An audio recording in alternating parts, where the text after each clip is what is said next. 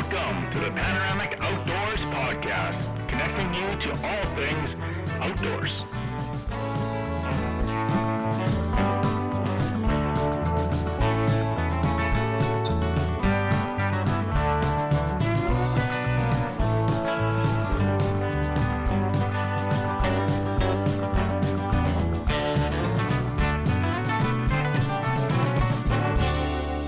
Welcome back to episode 116 of the Panoramic Outdoors Podcast. And on this rare occasion today, we got all three of us behind the mics here. Myself in Oakbank, Tristan's coming in from the balmy Lockport area, and got text messages rolling in, and Shelly's coming in from, looks like he's over in Brandon. Back in Brandon. How's it feel, man? It's been a while since you've been home. Been a month. Yeah, it was a good little jaunt up there, I guess. Pretty good. Happy to be home. Work's done, and what's the plans for the home time here? Not too much. I'm just this weekend was pretty much a write-off, and then next weekend don't have much planned, and then gonna be going back up north for a little fishing trip. So just kind of planning and get stuff ready for it, I think. Right on. And Tristan, you were out on the ice today. How'd you guys make out? Yeah, went out on the Big Windy there, and it was Big Windy was not as windy as advertised, so that was one of the rare occasions. The weather was balmy. I remembered sunscreen this time, so that was a real pro tip. I think we caught about 3 or 4 fish, plus Tyler got a big pike. Oh, nice. Yeah, that was kind of nice, but yeah, slower day, but it was like a pristine day to be on that lake. Seeing the big pike was kind of cool too, although he smashed a rattle bait like deep into the throat. Ooh. So it was a bit of a mess there trying to get that out with any semblance of care. So it is what it is, but yeah, great day to be on the lake. Had a big meal and then get to go. It was nice to be out. Feeling a bit recharged. What'd you guys have? You guys had a meal out there? What'd you guys cook up? I did very little cooking, just to be clear. Cortland was running, Cortland Susko was running we worked with her with Kid Fish there, and she was running the deep fryer. She had some fish on the go and some French fries. Yeah, it was a good little meal. Nice. That sounds pretty decent, man. And you got any plans for the last 2 weekends of ice fishing coming up here? Things are getting pretty warm. It looks like all the lakes are pretty slushy. I was driving over the river today, the old Lockport Bridge, and there's a few truck trails out there that look pretty slushed up. What would you see on the lake today give us the slush report? Yeah, slush, not terrible, but definitely some areas where there's going to be some water and slush you got to be mindful for, and you got to be kind of prepared to encounter it. It's just a matter of time sometimes, especially if you're on like an uncharted trail. So you just got to kind of expect it. There was not a ton of people out today. I was actually surprised by the lack of people. Normally when we're on that lake in March, when you can access it with trucks, that mouth of the river is just absolutely flooded with trucks this time of year. So we did not see that this time. So I'm guessing the deep snow and the slush factor had something to do with that. Yeah, no kidding. I heard that Prudence Creek is getting pretty banged up right now. It sounds like I guess just due to the warmer weather here and all the other factors, it's become like a pretty high traffic area for access wise, and you could almost drive right to the lake pretty much, which leaves a lot of guys, easy access, short travel time on a bike or quad or snow machine or whatever you're traveling out there. So yeah, we didn't go down Prudence though. We went up the East Channel, but from our understanding, talking to people on the lake, that all kind of angles are getting pretty mucked up right now. So it just careful going no matter which kind of direction you're taking. Nice. And did you have any Woolov on out there today? I did have my Woolov on, and I did get down to just the Woolov at some point there because it was pretty balmy out, like I said earlier. So the Wolov was keeping me dry and cool to some extent on the ice. So it was good to have it on. I had the socks, the underlayer, and yeah. And I also had it on the day before too when I met up with you there at the ice fishing event at Fort White. So no Wolov for Finn yet, though. You know, that's the one thing they might have to consider. There is a little Wolov toddler size. Yeah, no kidding. I was running some Wolov on the ice there yesterday at the Fort White ice fishing event with the Manitoba Wildlife Federation, and it was keeping me nice and comfy all day, man. It was a little bit cooler in the morning, and I dressed light because I knew I was going to be punching holes and setting up tents and on the move all day. And by the time that sunshine came out, man, and taking care of some of that seasonal depression with that nice glowing warm heat, I was comfy all day. Yeah, definitely helps. Definitely helps. Shell, you want to inform the good folks here where we can find some Wolov? Yeah, sure. You can go to on the old interweb. You can go to wool.love, and you can check out all their stuff on there. And they also got that sister company called Northwool, so you can find them on there. If you go on their website and you want to order some stuff, you can use our promo code Panoramic10 at checkout. That works just on their website. So if you do order it through Amazon or whatever, it doesn't work there. So check their website out. They've got a bunch of stuff, and check out their Northwool line, which is kind of a step above base layer. It's kind of like a mid-layer garment. So check all that stuff out. That's wool.love. Nice. So while we were at the ice fishing event there on Saturday, the DU boys brought out, I think, 5 Jiffy augers. They had a bunch of the Jiffy Model 56s out there, and they're a nice little battery-operated light unit with a steel flight on it. And I think they had about 5 of them, and those things were punching holes all day. I bet you they punched over 100 holes, and they were a pretty sweet little unit, man. I took one for a spin for a couple holes, and it was pretty nice to use. And for those of you that don't know, we've also been running the Rogue this winter too, and Jiffy's also coming out with next year some exciting new stuff that we can't tell you about right now, but keep your eyes peeled. If you want to get into some Jiffy stuff, they have a whole slew of equipment and gear that you could get into. Head over to jiffyonice.com and place your order today. And what else we got on the burner, you guys? Well, I got one for you guys. There's a question that's going around the internet that I thought I'd ask you guys. Is it how do you get your Instagram account hacked? 101? Yeah, twice in 10 minutes. Yeah, it's awesome. Which is another freaking story for another day. But yeah, is it doors or wheels? Yeah, have you heard that question a couple times? Yeah. So what do you think? Do you think there's more doors or more wheels in the world? I'm definitely on the doors side, and let me tell you why. Because if you're thinking about automobiles, they each got 4 and 4, lots of them, so that's a wash. What about steering wheel? Does that count? Sure, it's a wheel. Okay. Maybe that's the X factor then. But houses have doors. Get somebody. So what about semis that have 2 doors but have 18 wheels? And there's like millions of semis. Yeah, but I bet you there's more than 1 million houses. So I'm still going doors. Yeah, for sure. Chase, I just think. Sorry, but I'm just my last thing is this was like probably a year ago, and my dad and I were having a beer. It was in the summertime, and he was like just randomly, he's like, you know how many freaking tires I got to put air in and replace tires on the ranch? And I was like, I have no idea. And he was like, I can't remember the numbers, between like 20 and 30, because he's got like the tiller and the lawnmower and the tractor and the truck, and you know what I mean? Like, yeah. And so that it always sticks with me. It's like his little ranch, and he's got 20 some plus wheels. He's got to put air in, right? But never have to put air in a door. That's right. Chase, what do you think? I'm going doors, man. When I think like apartment complexes or like some of those high rises downtown, there's a lot of freaking doors in there. Yeah. Well, just think about how many wheels are in a watch. Does that count? Well, those are not? Gears. Those aren't wheels. Well, they're still like wheels. No, they're not. What about in a pulley system? Are those wheels? Well, they're pulley wheels.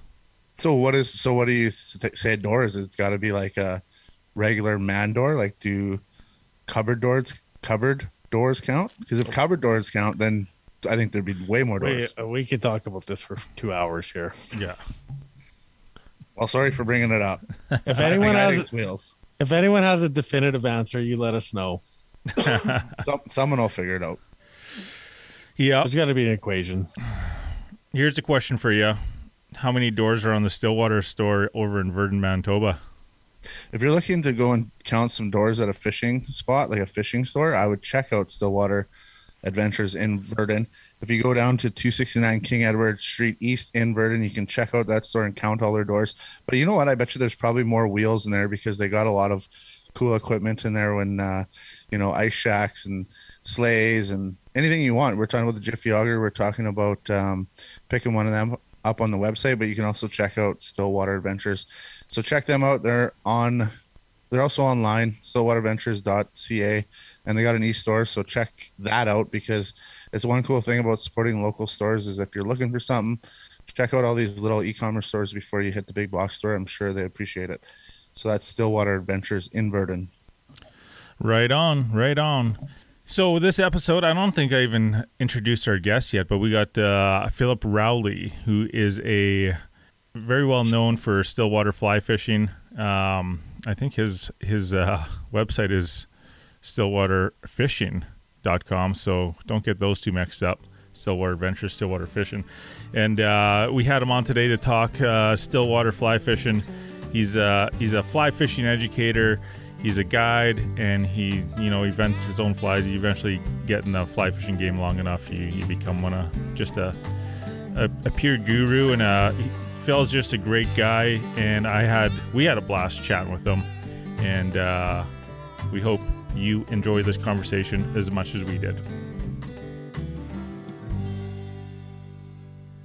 And joining us today on the podcast, I'm kind of excited about this because of his specialty, but we have Phil Rowley joining us today. Phil, how you doing, man? I'm doing good. It's good to be here. Thanks for asking me to join you. Why don't you let the good folks that are listening in here, let them know where you're coming from today? We're dialing in I'm coming to you from my home in Sherwood Park, which is about 10 minutes, 5 minutes, just the east side of the North Saskatchewan River from Edmonton. Right on. And I don't know about you, but right now we're just kind of breaking into spring. We just got a little bit of a melt happening after a record like cold and snowfall winter for us over the past few years for sure. How's things shaping up your way? Yeah, we're the same. We've been, for your viewers that understand centigrade, we've been about close to 10 degrees for the last 2 or 3 days. So for American listeners, that'll be, we do double it and add 30, so about 50 Fahrenheit. We've had probably not as much snow as you, had a real up and down. We've had some good snowfalls. We had probably 8-9 inches in early March. And then, but we also had some freezing rain this year, which they often predict, but never happens, but it happens. So that turned our streets into skating rinks and then covered with snow and then more freezing rain. And so it's, we've had winter and we've had some searing cold weather, as well. Although you guys in Manitoba seem to always be the pardon the oxymoron, the hot spot for cold. Yeah. Yeah, that's for sure. I don't know. I'm still trying to figure out why my parents stayed here, but well, it was funny. I had Brian Chan out once for a visit, and he came out in the winter, and we were the second coldest place on the planet next to Siberia. And I watched him run from the terminal in my car, and I didn't think he was going to make it. I thought he was going to freeze mid-step. So that was a little eye-opening when your nose hairs freeze instantaneously. That's sort of where I draw the line of, comfortable cold, minus 10 or whatever with light winds to that's just cold when it's minus 30 plus with the wind chill into the 40s or even the low 50s. So. Yeah, that's never any fun. I got a quick question here, and I'm curious about what your answer is going to be. As far as we're talking snowfall and winter weather, is there any what's your ideal conditions for going into spring fishing?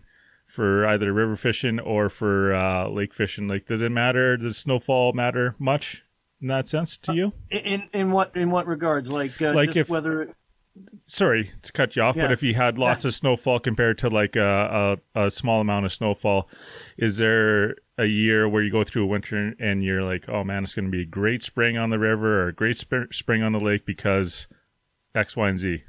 Yeah, usually it's you kind of want just average. I like it because at least it's somewhat predictable.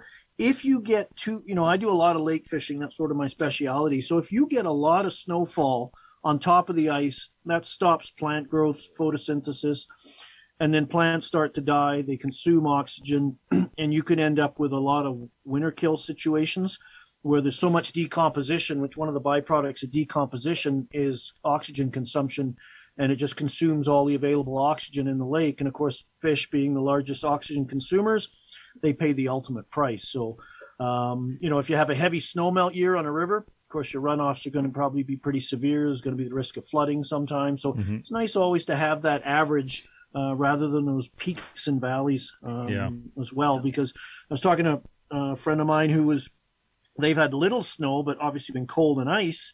And the plants have continued to grow, and that's good, but it's really stimulated algae growth, which usually algae's a plant, and it sort of subsides, when it's not getting the sunlight because of the snow on top of the ice. But it's just that ice is just magnifying the effects of the snow. And now you've got algal blooms in the middle of winter on some of these clear lakes. So it's always nice, I think, just to have the average. We're all sort of used to that. The peaks and valleys, Mother Nature always, you never know how she's going to react to those. Yeah, no kidding. That's amazing. I've never even realized that was possible to have algae bloom in the winter. Yeah. That's a scary thought. Yeah. Yeah. So before we get rolling to the meat and potatoes here, I'm gonna blindside you with this one, but we got 5 burning questions that we usually roll on our guests here, just a little get to know you session. So I got a little gear, a little say cooking, and a little kind of lifestyle stuff to toss at you here. But first question, what is do you have a favorite rod that you use? Yeah, I do. Again, being a Stillwater fanatic, my favorite rod is the Mystic M series. Mystic, not too well known, though getting more and more well known, but originally a company that was based in Michigan. The M series was originally designed for Great Lakes steelhead and the nymphing there, which I've had the good fortune to do a few times. But it's also an outstanding Stillwater stick too. I use the 6-weight, it's 10 foot 3 inches long. We love long, dedicated Stillwater fishermen tend to like longer fly rods for a variety of reasons. It's reasonably priced. It's got a good lifetime guarantee. Great company. I've worked with them for years and really like their product. Nice. Let's unpack that a little bit. Let's Sure. So when we're talking like Stillwater rod compared to river rod, what's going to be some differences that you're looking for there and why? Well, you're generally looking, from a rod weight 4 to 7. Like a 4-weight would be good for small fish, light winds. 7 weights would be obviously bigger fish, bigger wind. And I tend to use 7 weights more when I lock style, where you're fishing from a drifting boat that's controlled by a big underwater parachute called a drogue.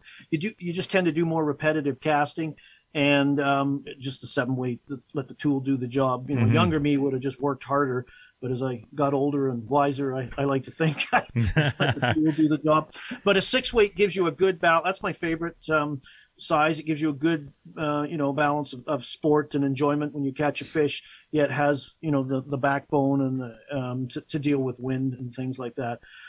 We like the long rods in lakes for a number of reasons. If you fish in indicators and you fish an indicator that doesn't move once you fix it in position, you simply get to fish a greater depth before the indicator jams up at the rod tip and you can't land the fish. We truthfully use a lot of what we call quick release indicators that release when the leader comes under tension, the way they work. We like them for steering and controlling fish. So, if you're fishing from an anchored position, fish seem to have this love for your anchor ropes.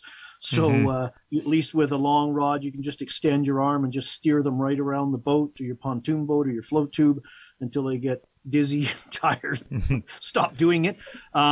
Great for roll casting, which is my preferred presentation cast when I'm fishing indicators because it's a tangle-prone system. So they're great for roll casting. If you think about a spey rod for rivers and streams, I don't think they've got micro spay out yet. They got trout spay and regular spay and Scandi and all the other types. So I don't think they got micro spay yet where they're using 7-foot rods. So anyway, you see a longer rod for better roll casting. We mend. When we're using floating lines, we use the wind to assist our presentation. So we need to mend and control that swing and drift that the wind induces. We use a technique called the hang a lot in lakes, where right at the end of the retrieve, rather than just picking up and casting again, we will pause the retrieve and hang the flies literally right at the boat, because fish love to follow. And when you raise that rod up and then stop it, that raise changes fly speed and direction. And a lot of times that'll trigger a following fish into a taking fish because it thinks the fly is escaping. And so with a longer rod, you get a better hang because you can hang more, multiple flies, those kind of things. You tend to it allows you to throw a little more open loop, which is advantageous when casting long leader systems. Like in still waters, we're casting 15 to 25 foot leaders at times. Holy smokes. We're fishing indicator setups, those kind of things, which are tangle prone. So a little more open loop robs you of a little bit of distance, but less tangles. And when you're indicator fishing, you shouldn't be making long casts anyway. Yeah. Interesting. Wow. I think that's about it. Wow. Yeah, you sold it pretty good to me there. So, yeah. Right so on. I can write you up for one? Good. Yeah. Put me on the list. Checks in the mail. Yep. Yeah. Oh, yeah. All major credit cards are accepted. Yeah. Now you've got quite the resume for fishing internationally, and you obviously have a huge reach. But is there one place that you want to go fish that you haven't yet? Funny, my wife and I were talking the other day about places we'd like to visit, and of course, my wife likes to fish, but she also likes to be a tourist too. I'd love to go to New Zealand. I emigrated from England when I was 7, and my father told me it was Canada or New Zealand were the two places, so it'd be kind of fun to go there. I'd love to go back to England too, and they've got a rich stillwater culture there. There's a lot of famous fisheries. I'd like to go there and do that someday. I'd like to do some exotic tropical stuff too. It's be nice to stand in 85-degree weather in shorts and cast a permit and bonefish and fish like that. So yeah, totally. That's cool. Now I know for the most part, fly fishermen are really glorified for their catch and release tactics. But if you had a favorite fish for the plate, what would it be? Walleye. Followed by northern pike. Nice. Yes. Yeah. Preferably both mixed together in a little batter, shore lunch style. It's kind of like, I like sushi too. It's funny how when both of those meals are put before me, my stomach can expand 10 times to get it. Oh man. Yeah. I remember when I used to do some guiding for like hunting guiding and up in Moose Camp, man. You get some of those fellas from the States up in camp, and you never seen people eat walleye as much as that. It's just like. But you can't beat a shore lunch. There's the fish is so fresh and tender and tasty, and you're in that atmosphere. You're sitting on the side of a lake somewhere or a river, and you're the only person potentially within 100 square miles maybe. That's it really puts everything into perspective. It's pretty cool. I remember one of the first shore lunches I had on a trip. I do some filming with the new fly fisher, so get to have shore lunch, and they're always worried with a catch and release fly fisher. They're worried we're going to be appalled if we kill a fish, and I'm okay with it. I don't kill trout and salmon for the most part because I'm not particularly fond of the taste of them, right? By about 10 o'clock, 11, if we hadn't caught a pike, it was like, can we kill one soon? Because I'm starving. They'd look at me like, who are you and where did you come from? Because I turned into this, this supreme carnivore. Yeah, no kidding. That's awesome. Phil, how long is that rod you're catching the walleye on, and which way does the reel turn? That's what I'm curious about. I'm using a fly rod a lot of times, most of the time. And it's because when I moved from British Columbia to Alberta, I didn't have much. There's only walleye in southeastern BC on the Columbia River, I think, maybe a few other places, but that's the ones I'm familiar with. But of course, Alberta and the prairie provinces have lots of walleye, and I was just curious to get them on a fly rod. It's tough to beat a jig and a minnow, I freely admit, but I do quite well. I actually guide for them during the summer months. When the trout are shallow, our local little trout lakes are kind of shallow and they get too warm to fish. The trout gets kind of stressed because of the high water temperature and low oxygen that creates. So I go chase walleye on the fly and do at times quite well and really well. And they're a lot of fun. So if I was out with you for the day and I just flown in and I had one day to catch a walleye on a fly rod, what would you be telling me to throw here?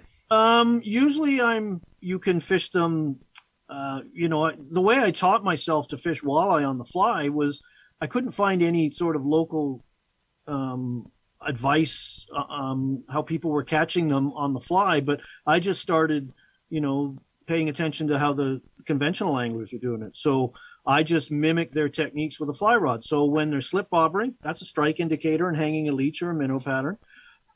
If they're jigging in deeper water, I fish a fast sinking type 7 line and fish balanced flies vertically just off the bottom.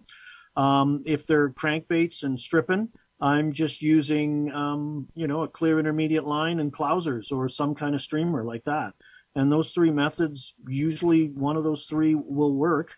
The challenge with walleye is they're such soft feeders in that they love to inhale.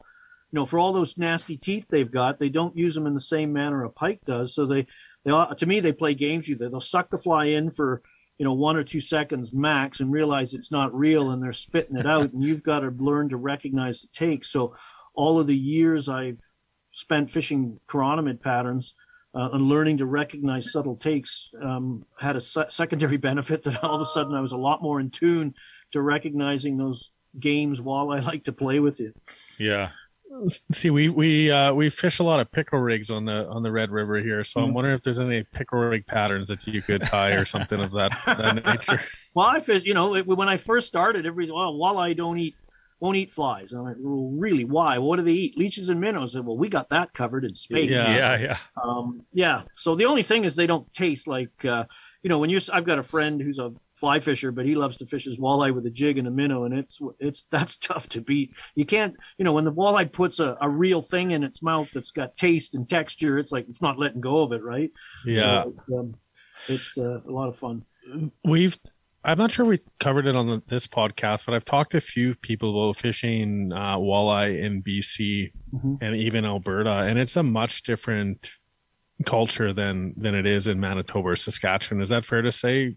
Not 100% sure, because my only real expertise, expertise, I don't know about that, but experience has been in Alberta. I'd love to come out and try some of the other walleyes, and I like the challenge. If somebody says to me you can't do it, I'm like, can I try at least? They told me, one of the trips I did filming was my wife and I were on a trip to a lodge, and it was late summer. We'd hoped to get the lake trout coming in on the rocky shoals prior to spawn, but it was a warm summer, so they were still out deep, but we were able to get them out of 60-70 feet of water, using fast sinking lines, and we got them figured out. And wow.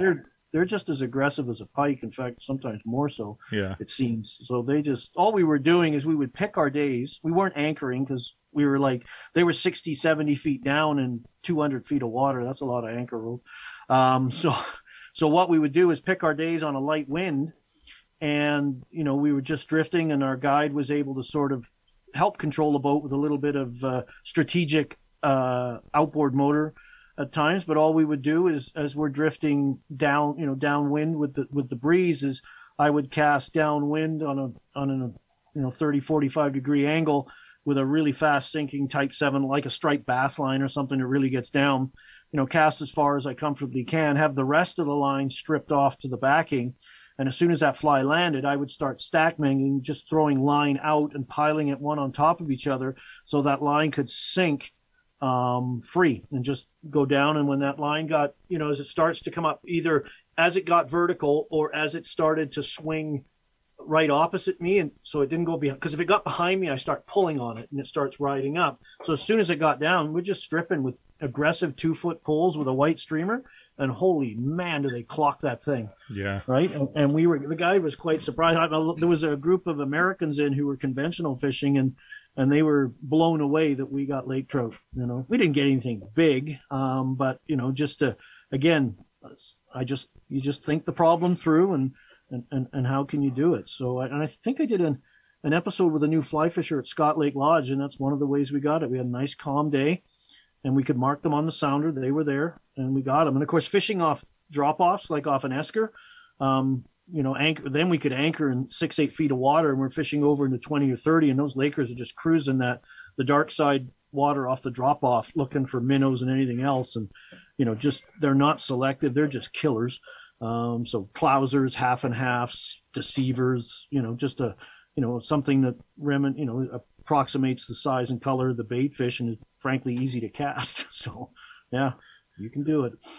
Phil, that's interesting. My brain's still trying to process half the information you just shared there, but from what I understand in that whole segment there, Chase, correct me if I'm wrong, but it sounds like a very similar way that we would fish lake trout with a tube jig, out this way, and basically just going for that rise hit. Well, that's where the day my wife and I sort of figured it out was the other boat that was out with us, they were using a tube jig. They're big rubber, kind of look like a toy.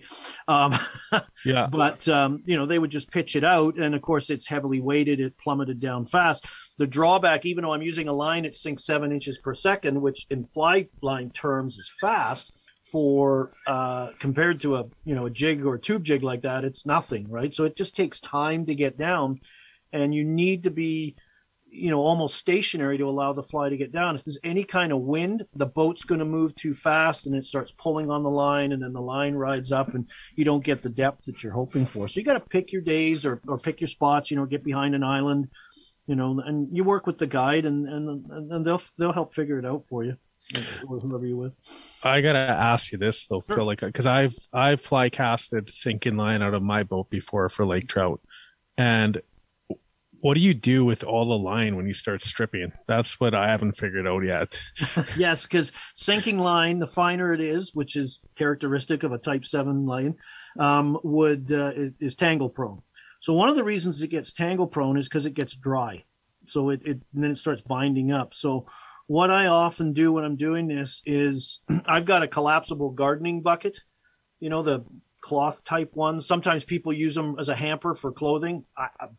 My buddies would bug the hell out of me for I couldn't care less, but if I had little pink flowers all over it, I'd probably get ridden pretty hard about it. But anyway, you put that in, and then I would put about maybe 3/4 of an inch of water in the bottom. So I'm stripping the line into that basket, and then that water sort of keeps it lubricated and apart, and it doesn't get tangled up. But if you're around your feet, another way, if you can't do that, you could wet a hand towel and just lay it on the floor of the boat and strip it onto that. And the other issue is you tend to stand on fly line. I swear, if you look at it microscopically, it's got little millipede feet. When you're not looking, it's like tracking over underneath your feet.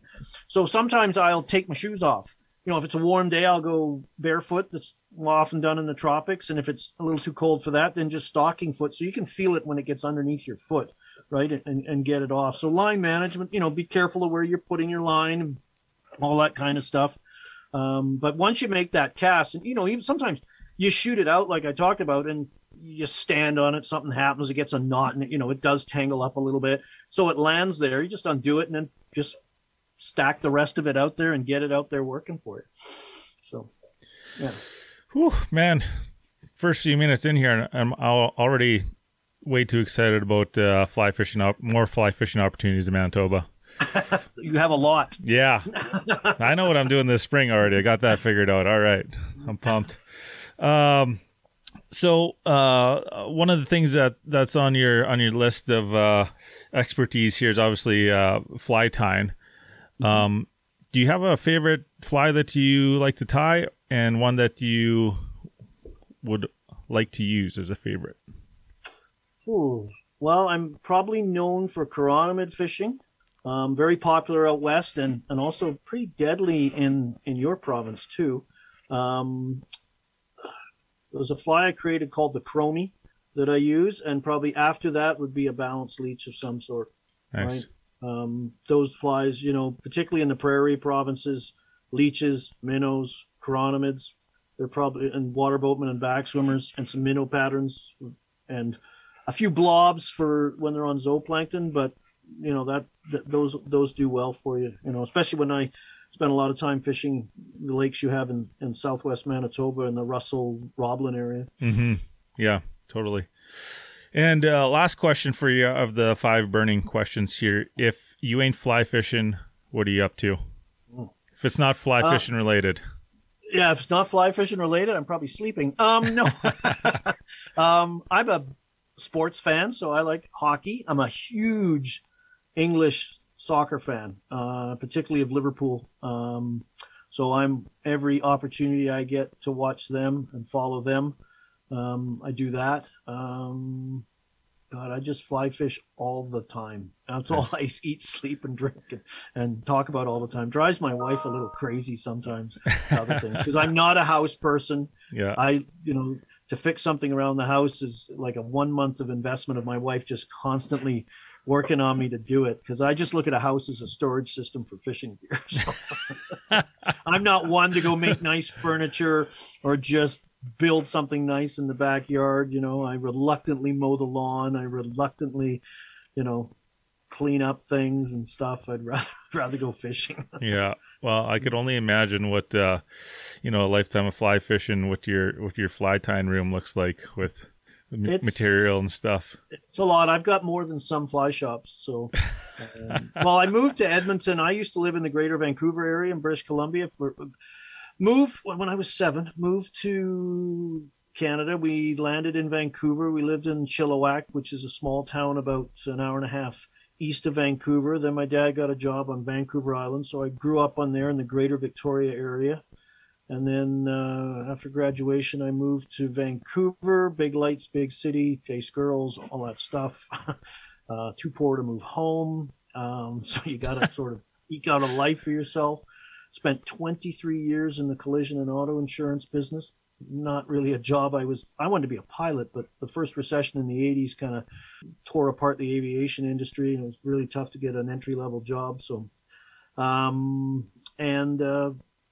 introduced to fly fishing in my 20s. So I had an opportunity to get out of the industry I was in and get into fly fishing full time. And that's what brought me to the Edmonton area. I worked for a company called Superfly that used to be a fly tying materials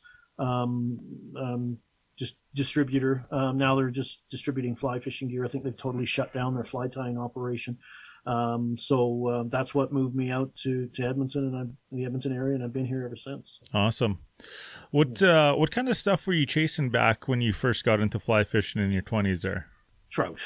BC's very trout dominated. So we chased a lot of trout. We had some local rivers in the Greater Vancouver area. They either had rainbow trout or we had coastal cutthroat, like in the Fraser River system. Mm-hmm. We chased those a lot. In the interior British Columbia, the Kamloops area, which is famous for its stillwater fishing, do a lot of that basically from early April through until freeze up, and depending sometimes late November, late October, early November, even later sometimes. And then of course we had a lot of anadromous fish, so salmon coming back, all 5 species, which we chase on the fly, coho, chum salmon, sockeye were a little harder to get on the fly. Pinks were a great fish to learn to fly fish on because they come in subtle schools of like 60,000. My 2 sons learned to fly fish for pinks because it's a fish a cast between 3 and 8 pounds. They get the hang of things pretty quick, and they catch a lot of fish, which keeps them happy. Mm-hmm. So all of those. So, in the Greater Vancouver area, you had a full season. And then there's even some lakes with bass in them, right? Yeah. So you had that opportunity as well. So there was lots to keep you busy. But from my perspective, the lake fishing just, I don't know, flipped a switch in my head. I really liked it. Not a lot of people, well, in BC, a lot of people do it, but it was, it was a different fishery than rivers and streams. The fish are a little bigger, arguably, in the more productive lakes. And it was easy to do, right? They were, it was relatively inexpensive. I remember, putting a float tube in the trunk of my car and a little battery cigarette lighter operated pump from Canadian Tire and driving up, pulling it out, pumping her up, jumping in the water and going fishing. It was easy to do. The anadromous stuff was seasonal. Steelhead fishing, there was some local stuff, but the best steelhead fishing was in northern BC, which was a long drive, driving by a lot of good lakes on the way. So sometimes you never quite made it to your destination, stuff like that. And the river, BC has some really good trout fishing in rivers, but southeast corner of the province around Fernie and through there, and some other rivers up in the Caribou and the Chilcotin area and the Chilco and places like that, but not as well known as you think about down in the States in the blue ribbon trout country, Montana, Idaho, Wyoming, those kind of places. Yeah, I did a little trip out west a few years ago. We were it was in the spring, and we I had planned to tote the fly rod, but it was a little early because the runoff down the rivers and the creeks was still too heavy to really get on any trout. But I tried nonetheless up in that Chilliwack country, and then carried on to the island where a friend of ours lives. And not that trip, but a previous trip, we did some river fly fishing for salmon, and that was probably one of the best fly fishing experiences I've had.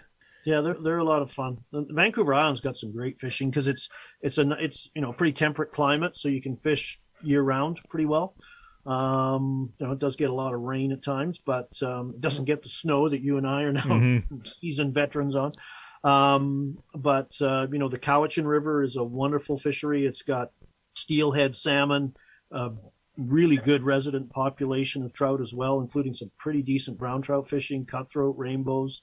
And it's got fly fishing only water to it. I fished it a number of times and really enjoyed that. And there's other great rivers up the island. There's some really good smallmouth bass fishing on Vancouver Island. Okay. That's supposed to be there. Some of the bass fisheries in BC have kind of just happened somehow overnight, which is a concern in some waters because of the bass's ability to decimate juvenile trout and salmon, right? So, the shallow water is prime rearing ground for juvenile trout and certain species of salmon, and that's favorite bass hunting water too. So it's probably not a good combination if you want to be a trout or a salmon someday. Yeah, no kidding. Phil, did you ever have a switch flip in your head where you figured out you were a stillwater fisherman now, or did you have that aha moment at any point? I don't know if it was an aha moment, but it was, in the beginning, like all fly fishing at times, you're trying to master how to cast and how to deal with everything. And then once you sort of get somewhat of the hang of that, then you focus more on the fishing aspect. But there was just so much stillwater opportunity in British Columbia, and it was, there's decent fishing. The fish are, in productive lakes can be big. There wasn't the crowding. You didn't have to deal with runoff. The bugs were bigger. We don't have to deal with insects such as trichos, which are a ridiculously small mayfly that occurs on rivers and streams and things like that. And it was no runoff either, those kind of things. So it was, pretty well a fishery that was available to you all the time. And once you get into trying to figure it all out, and every day is different, I just became addicted to it, right? It was no, my first fish on the fly was actually on the Skagit River, east of Vancouver, on a dry fly of all things too, which is on rivers and streams can be pretty difficult to present if you're a beginner, to get that drag-free drift, to get that accurate cast. And I managed to fluke one out, I think, and it drifted, drag-free for probably 0.8 seconds, which was enough for a trout to eat it before it started skating away on it or getting drowned or something. So, but it was just probably just over time. It just, I enjoyed doing it. Especially the chironomid fishing, because it's such detective work at times to, figure out the stage they're on, whether they're in the larval stage or the pupal stage, and what processing the emergence and the size and the colors and all the little nuances. If you like problem solving, I always joke, if you like doing jigsaws and things like that as a kid, you probably like doing that kind of stuff with the fly fishing, because that's what made it different from I'd conventional fished up until probably my early 20s. And I had a friend who was trying to get me. I was playing hockey at the time, and not anything professional, just beer league hockey.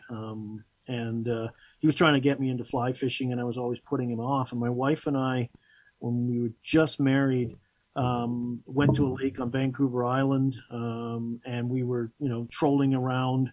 My neighbor was fishing flies. He gave me some Doc Spratley's, which is a famous fly out in the West.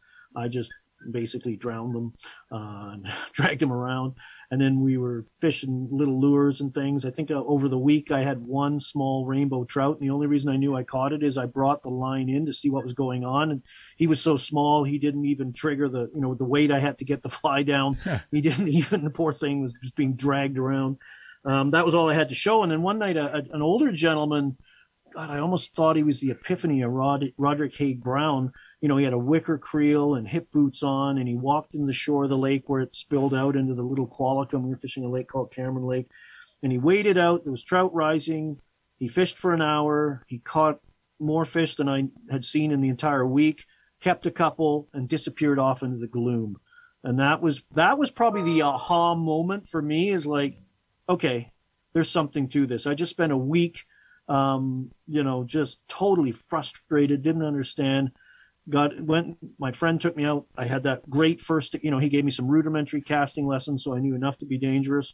And then caught my first fish on the fly. And that was an aha moment too, because I had never felt a fish fight like that before, because there was nothing between you and the fish other than the leader and the line, right? So there was no other weight, nothing like that.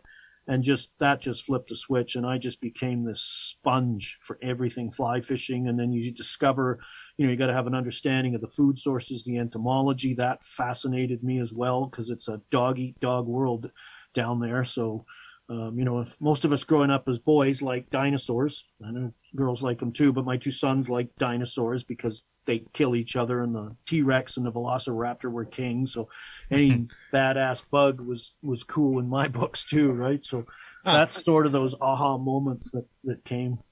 Oh man, we're telling T-Rex and Raptor stories every night at bedtime right now in our house. I had to. My oldest son, I had to read him the dinosaur story, and he always liked the one about Deinonychus, which was, I think that was in the second or third Jurassic Park movie. That was the badass one that kind of beat up on T-Rex for a while before T-Rex figured him out a little bit and all that stuff. Yeah, I had to read all that all the time. And he always liked the ones that destroyed other dinosaurs. Didn't want to eat. Nobody wants to hear about a plant eater, right? Unless it's getting eaten by something. Yeah. I'm kind of curious too. It sounds like you got a little bit of experience in the dry fly world as well, but I've heard the conversation kind of go both ways on this, how like dry fly fishing is like the pinnacle of fly fishing, and the streamer fishing, all that is kind of almost lower class. But I've heard it tossed the other way too, that stillwater and underwater fishing is a lot more complicated than everybody thinks. As you kind of mentioned there, there's a lot more to it than just tossing something out there and hoping it bites. But what's your take on that? I'm pretty liberal in that regards. I like all styles. I know I'll chuck a streamer. I love to Euro nymph on rivers. We don't get to do on the productive lakes I fish. We don't get a lot of dry fly fishing. Even when I was out in Manitoba, the only time you get any sort of surface activity was, and I always joke when we talk dry fly fishing in lakes, we got a pretty wide range of what qualifies. It's not always insects. So if they're, you got Patterson Lake or Tekerick, when those lakes were in their prime, and Twin out in the Roblin, Russell area, when they were busting minnows in the shallows, you could get them on top. You could strip a Chernobyl ant or throw some kind of buoyant pattern and strip it so it made a wake, and they'd come up and eat it without hesitation. In the fall and early spring, you'll get water boatman and backswimmer migration flights, which give you some surface opportunity. But most part in lakes, we just don't get the traditional mayfly, caddisfly, surface activity. And even when they are eating them, it's usually a better bet to fish subsurface. They'll eat the nymphs and the pupa more because, a lot of times you're fishing not over a run of 2 or 3 feet deep. You might be fishing over 10 or 12 feet, and it's just safer. for the trout to be near the bottom, and all the food they could ever eat's right in front of their nose. Why would they venture up through 12 feet of water to expose themselves and waste all that energy when sometimes they can just swim around with their mouth half open and get more, it's like driving through a locust storm on a motorbike, right? You're going to eat them whether you want to or not. Yeah. Right. So we don't get it. So when I do, I do like to get trout on top on lakes because it's a lot of fun, right? Especially, big caddis. My wife and I were down in Wyoming and we were fishing Monster Lake, which was on a private ranch. Kanye West bought it. Now it's up for sale. If you guys got $14 million, you can probably get it. Let's go Heifers. But it was a beautiful fishery with browns and cutthroat and tigers and brookies and rainbows. I think I covered them all in there. And we ran smack dab into a caddis hatch, like big traveler's sedges that were like size 8s. And they were just skating all over the surface. And we had just a great 3 days fishing dries on top. Just explosive rises, because it's a big bug. They'll come up and expend some energy and they get excited about it all. And it was a lot of fun. That's awesome. So I guess what I gathered from that answer was that really if somebody is like a dry fly purist, maybe they're not the best fly fisherman or fly fisherwoman. No. With each presentation technique, there are you need unique skills, right? Like to be a dry fly fisherman, you need to be able to present your fly delicately. You need to be accurate with your casts. You need to be able to read the rise form to interpret whether they're taking the adult, the emerger, those kind of things. When you're fishing subsurface like chironomids, you got to figure out the depth they're on, what size, what color. Do they want them static? Do they want them moving? When you're fishing streamers, again, what do they want them fast, slow? They want them erratic. Do they want white ones? They want brown ones. Each method, each discipline we fish in fly fishing and fishing in general has its own unique set of criteria that you've got to sort of get your skill set wrapped around to be successful. So I think sometimes people shun other methods because maybe they didn't have the success, so it's not worth it, right? But that challenges me. When I'm not having success and others are, it's like, well, I don't think there's no magic fairy up there or anointing lucky people every day. Everything happens for a reason. And that's the fun when you especially when you're having a tough day. I find I learn more on those days when I really got to use my head and think this through and what's going on. Because sometimes it's really subtle things that you make that one little change that seems so insignificant. And all of a sudden, oh my God, it's on. Right? Because humans are very good at the obvious stuff, right? What size, where are you? Those the obvious questions. But a lot of times it's subtle little things that, and that comes with experience. Just, not being afraid to try something, waste half an hour and try it. You're not catching fish anyway, so you may as well give it a shot, right? You have to lose. Right? Phil, you're going to have to bear with me on this one here, Sure. But Chase, the more Phil talks, the more ironic the story of the Duck Mountain fishing trip is, I find. So Chase and I had just taken our partners up camping in the Ducks for their first camping excursion with us. And it rained pretty much all weekend. And we were catching virtually no fish. I would say no fish, Chase, all weekend. Yeah. And I was just dragging my fly line, my sinking fly line with Prince Nymph on it, I believe, behind the canoe. Yeah. And Chase was multiple meters up ahead. And I thought I had caught a snag. And it turned out this thing gave me a few heavy tugs before it snapped off. And my partner Carly will forever remember it as the story where I lie and say the biggest fish in my life got away on me. But it just goes to show how even early in my already early fly fishing career, we had really no clue of what we were doing, Chase. And we just got lucky. I was lucky to have some random trout, I think, come nail this nymph, like kind of just fluttering along the bottom of Childs Lake in Duck Mountain Provincial Park. That's just Childs. Yeah. Just kind of got to laugh at how many factors you got to consider here when you are fly fishing. It's not like dropping a jig in a minnow in a lot of ways here. But you were doing, you weren't catching fish, so you're doing a good thing by moving, covering water. Expose your fly to as many fish as you can. Obviously, you got it at the right depth, and we're moving it in a right pace to interest to fish, you know, and you'll remember that. And sometimes that tug and that break off, the stories it generates and what that fish becomes in your mind sort of drives you to go again, right? Oh, I want to repeat that. You know, I want to get that fish. You know, the ultimate capper with that story would be to catch that fish and find your prince nymph still wedged in its jaw. 10 years later. If you'll let me, I'll tell you a great story. I had some friends of mine used to own a fly shop in BC, and they got into saltwater fishing on the fly. The west coast of Vancouver, around the Tofino area, still does, but used to have a specific Way West resort out there. Used to have a salmon on the fly program for chasing coho in the sort of the waters around there that were, you know, created through volcanic activity. So they were all piled up, lots of islands, sunken reefs, and shallow. But if you went back into Clayoquot Sound, it got really quite deep the way things had formed, and you would always fish these pinnacles when there was no tide movement because they would congregate, be a great place to find rock bass, which is like or black bombers, they were nicknamed. They were like a saltwater largemouth, and they big schools of them. They would just cloud up a sounder, and you know, they were pretty easy, you know, they were pretty forgiving fish. But around these pinnacles always lived lingcod, which are like a giant sculpin, massive fish, really uber aggressive. So my friend had caught one of these black bombers, and a lingcod came up, huge lingcod, you know, 40 pounds plus or something, and took the black bomber and ate it off the, you know, like a pike would come up and maybe eat a small walleye or a perch off the line, and disappeared back into the depths. And the good thing about these lingcod is they're territorial, right? So if you see one there, you come back and he'll be there. So friend got all fired up about it, tied a big streamer to really appeal to this thing. He was going to catch this lingcod, you know, and they taste pretty darn good, really good fish and chips.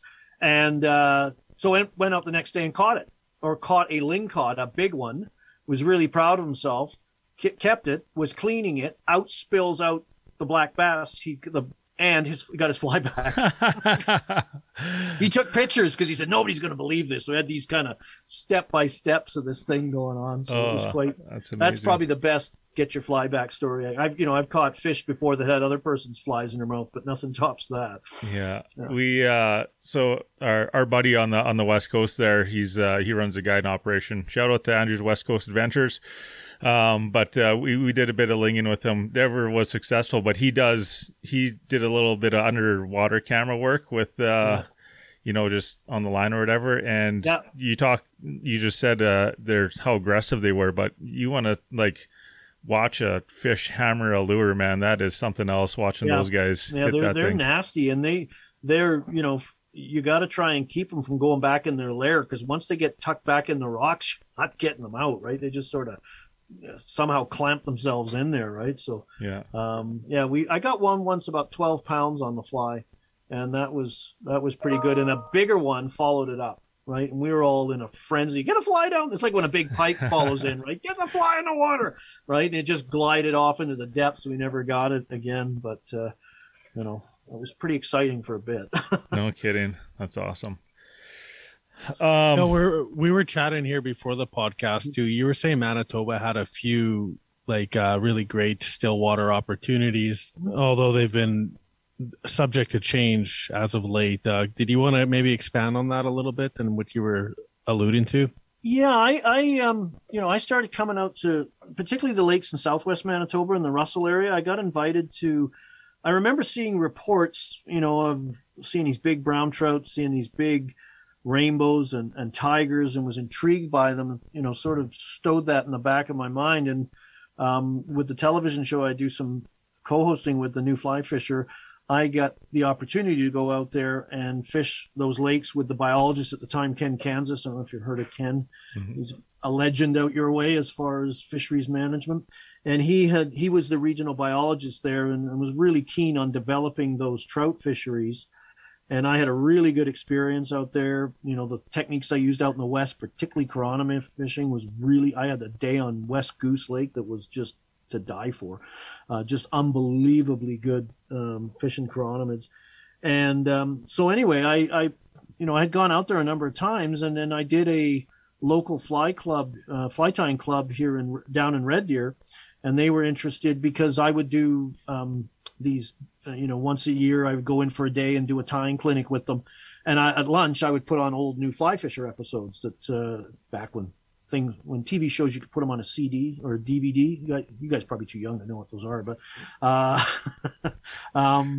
the round things. Yeah, I burned a few DVDs in really my day. Small record, right? Really, Yeah. Anyway, so they said, would you come out with us and we'll fish there? So we did, and we used to. That started it, and then the friend of mine in the club, we sort of said, wow, I think we could do some trips out there. So we started developing those trips and did them for 10 years, do 2 week-long trips in the spring and a week-long trip in the fall. And we would bring the boats out and all that stuff. For a while, we were cooking for them. And then that, up at 6 and to bed at 2 for 2 weeks straight was a little hard on the body. And then we ended up, the Russell Inn we partnered with was really good. Put a package together, but we had anglers coming. I remember doing presentations down at the fly fishing show in Pleasanton, California, which is the Bay Area.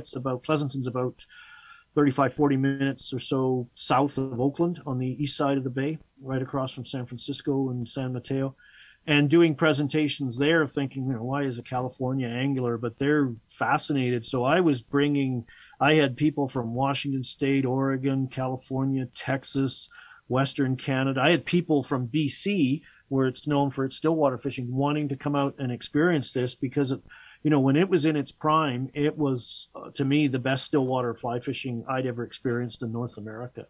Because you had, it was pretty well unknown. So I remember a couple of American guests who were teasing me that I was taking them to private waters because we would go to a lake like Twin. There'd be 10 or 12 of us in our group. So we'd have like 6 boats, every 2 to a boat kind of thing.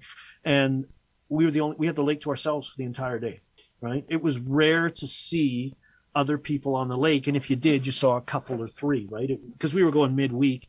So we had that remote experience. You had large average fish size. There was some lakes that we used to fish that we were getting fish well over 10 pounds, consistently. And then the diversity of the species, you had rainbows, you had browns, you had tigers, and tiger trout were always, Twin Lakes was always the pick of the litter for many people because they'd never seen or caught a tiger trout before.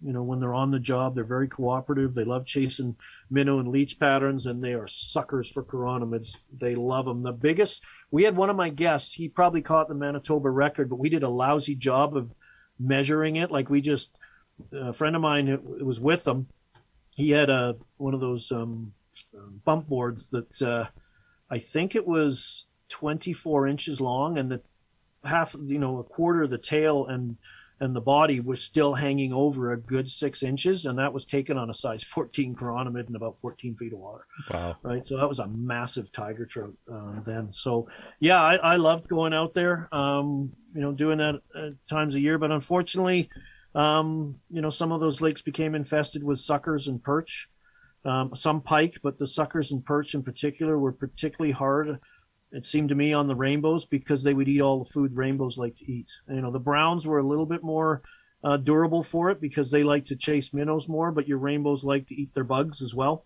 And of course the suckers would, vacuum them up and eat all the chironomids up. And I remember being on Patterson one day, the chironomid hatch was so intense. The surface of the lake was brown with all the shucks from the pupa. And then towards the latter part when I was doing the trips, I was joking, you'd see one lone chironomid flying out. I would say, there's the world's loneliest chironomid, because the hatches were just gone. You just didn't see that intensity anymore. So I'd love it to rebound. And I know it's hard once, and not necessarily because perch and suckers are native to Manitoba, but, once they get into a body of water, it's and they start breeding because they're, particularly perch, they're active in low water temperatures, high water temperatures. They eat the same food as trout, and they breed like rabbits. So it's just not a good combination for trout. And I saw lots of cormorants out there too. We were sitting one day, we must have counted 60 cormorants sitting on a beaver lodge, and somebody wonder how much does a cormorant have to eat? And we're like on Google, 5 pounds a day. It's like, oh, that's a lot of trout, right? So I think unfortunately sometimes, when they restock the lake with those cormorant bits and bites, those small trout. Right, yeah. Cormorants, those slide down real good, right? Yeah. I can remember being on Takarik, when they stock the lake, the freshly stocked fish all mill around in a big ball by the boat launch, yeah. right? They get acclimatized. And as we recovered our boats, there was a big brown trout chasing them around trying to eat them up. So, yeah. Yeah, I've seen similar things with the cormorants just making quick work of, and you hate to see it because that those trout are pretty labor intensive to have in that water. So yeah. Well, in England, a lot of their fisheries, when they stock them at a minimum 2 pounds to make them just too big for a cormorant to go after, because they have real cormorant issues on a lot of their lakes too, and they're a protected bird. So if you stock, sort of more cost-effective fingerling or catchables, all you're doing is making fat cormorants. So it's kind of a shame that way. So I hope it rebounds back. My wife and I have talked about just coming back out there again for a little trip and snoop around and go fish the ducks and not have the pressure of having, trying to ensure that 12 other anglers have a trip of a lifetime and want to come back again and do all that stuff. So yeah, I wonder if there's some big perch on those lakes now. Well, to Carrick, I was on there when I was filming. We were on there with one of the ministry's shocking boats. So we were out and we shocked the launch bay and around I don't know if you fished to Carrick, but there's a Thule Island sort of out in the entrance to the main lake. So the shocking only was effective to about 10 feet. And I was amazed at what we shocked up. Like, we were shocking up master angler perch, some suckers that were in, I always assumed the suckers would be over the deeper, muddier bottoms. That's where we tended to catch them when we were fishing bloodworm or chironomid larvae patterns. And but God, they were in 2 and 3 feet of water, and they were 4 and 5 pounds easy. Wow. And then we even shocked up a couple of small pike, right, that had got in there. And it's all, those waters in high water years are all interconnected. And once the inmates from one lake get to the other lake, it's hard to get them out, right? I think originally some of the people I spoke to blamed it on, ice fishermen using, bait in the winter months. And I'm going, where are you getting live perch from in the middle of February in rural Manitoba? Like, just not a lot of live bait shops open either there or open at that time of the year, right? And you would have had a kind of a special seat, so I'm curious of what your perspective is on this. If you're hauling in 12 people a couple times a year to a place like Russell, I know Russell, and it's a nice town. It's not huge though. I'm sure the local people really noticed and probably appreciated that little boost of tourism coming in. Well, we were, dollar wise, we were probably spending, with what I spent on accommodation, and we would bring some food out with us, but obviously it's much easier to buy it out there, and our alcohol bills, and, Tim Hortons. We introduced a lot of Americans to Tim Hortons and Hawkins Cheesies. But I bet you, I was bringing in $40,000 to $50,000 worth of revenue in between food and accommodation and gas and all the things. I'm sure that hurts, right? But and I used to work closely, particularly with Rianne at the Russell Inn. She's a very savvy operator out there and marketing and things like that, and really helped us and really tried to cater to the fly fisher and realize that if you ever go in the Russell Inn, there's plaques on the wall that I provided, or the TV shows I filmed, or there's fly plaques, and they would cater to fly fishers. They understood. They had a fly fishers package they would put together and all that stuff, because it was such a great central hub. You've got a nice hotel in there, you've got a gas station, you've got a beer and wine store, you've got a Timmy's now, you've got the bar in there, a nice little restaurant, you got everything you need. And an hour's drive, you can, when it was at its peak, we would, for 5 or 6 days fishing, we would fish a different lake every day, right? It was possible to do that. You'd fish to Carrick, Patterson, Twin, Pybus, Corstorphine, West Goose, if you wanted to, right? Even East Goose. We tried to fish a more wilderness experience, and fish those more remote lakes. But that Russell Roblin area is such a great base camp to operate from. That's pretty awesome. I hope there's, I know that area always comes up in conversation quite a bit when we're talking about like fisheries improvements and stuff like that in Manitoba. So I would love to see it back at the good old days as you seen it back then too. They are, people do still target that area quite a bit, and it's known for its larger fish, big browns and stuff like that. But I don't know if it's lights out like it used to be. Like it was. And it was funny when we first started going out there, I always made a point when any of our group went to get gas or buy a case of beer or Timmy's, and particularly when they were buying licenses, you go to the co-op and buy your license and stuff. And you put your, the person puts their license down and they're from Idaho or California. That's, a little out of town. Mm-hmm. And make a point of letting them know why they were there, right? So that the locals, because sometimes the locals didn't even realize they had that kind of trout fishing. They're all kind of walleye focused, Lake of the Prairies, that kind of stuff, which are great fisheries. But, frankly, I'd love to go fish Lake of the Prairies on the fly. But every time I drive by Lake of the Prairies, it looks like the North Atlantic. It does get a little windy in Southwest Manitoba, right? Yeah. Well, anywhere in the prairies. So, it would be, to understand the value of that. One time we joke, a lot of times we would be in the week of the big tournament, the big walleye tournament on Lake of the Prairie. So we've got all our little trout boats, 12 footers. I would have my 17-foot boat on there, which was by trout standards is a monster. And then you got these guys driving in with their Lunds, the 250 Yamahas on the back. I like electronics, so I'm all googly eyed over their, all their electronics they've got. And they'd have the parade, and they were joking we should put us in the parade one day, have one of the guys walking down the street with his waders on, holding his float tube up and all this stuff. It would have got, and here come the crazy fly fishers in the back, right? Like the clowns, everybody's waving at us. It would have been fun. It was just amazing but you could certainly see how that tournament brought in a lot of tourism dollars and, let, people know what a great fishery was out there, right? So. Mm-hmm. And we would see a lot of those walleye guys coming out on the trout lakes to get a little trout fishing in before they had to go to Lake of the Prairies and earn their money. Yeah, the fishing industry has been a bit of a center point here in Manitoba and the center point of communication as well, just how much money it brings into the province.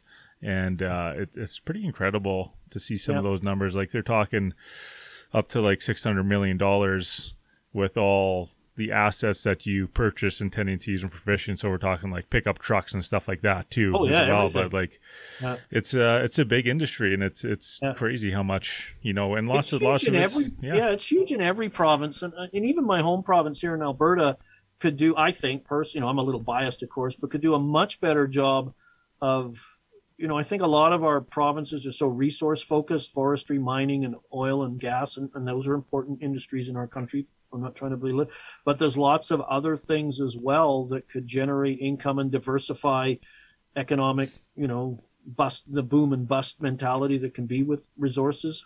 Like you talked about, it's, in every province, British Columbia, Alberta, Saskatchewan, Manitoba, Ontario is very well tuned in, after SARS hit, that their tourism took a huge impact, and ever since those dates they have been a really staunch supporter of the fisheries and the lodges, because they have a lot of lodges and resorts there, same what you have in Manitoba, right? And I don't get to fish smallmouth bass and things like that, so I'd love to come and chase some of those on the fly.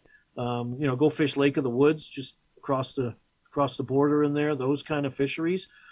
Just for the challenge of getting stuff on the fly, right? Yeah. And doing something different.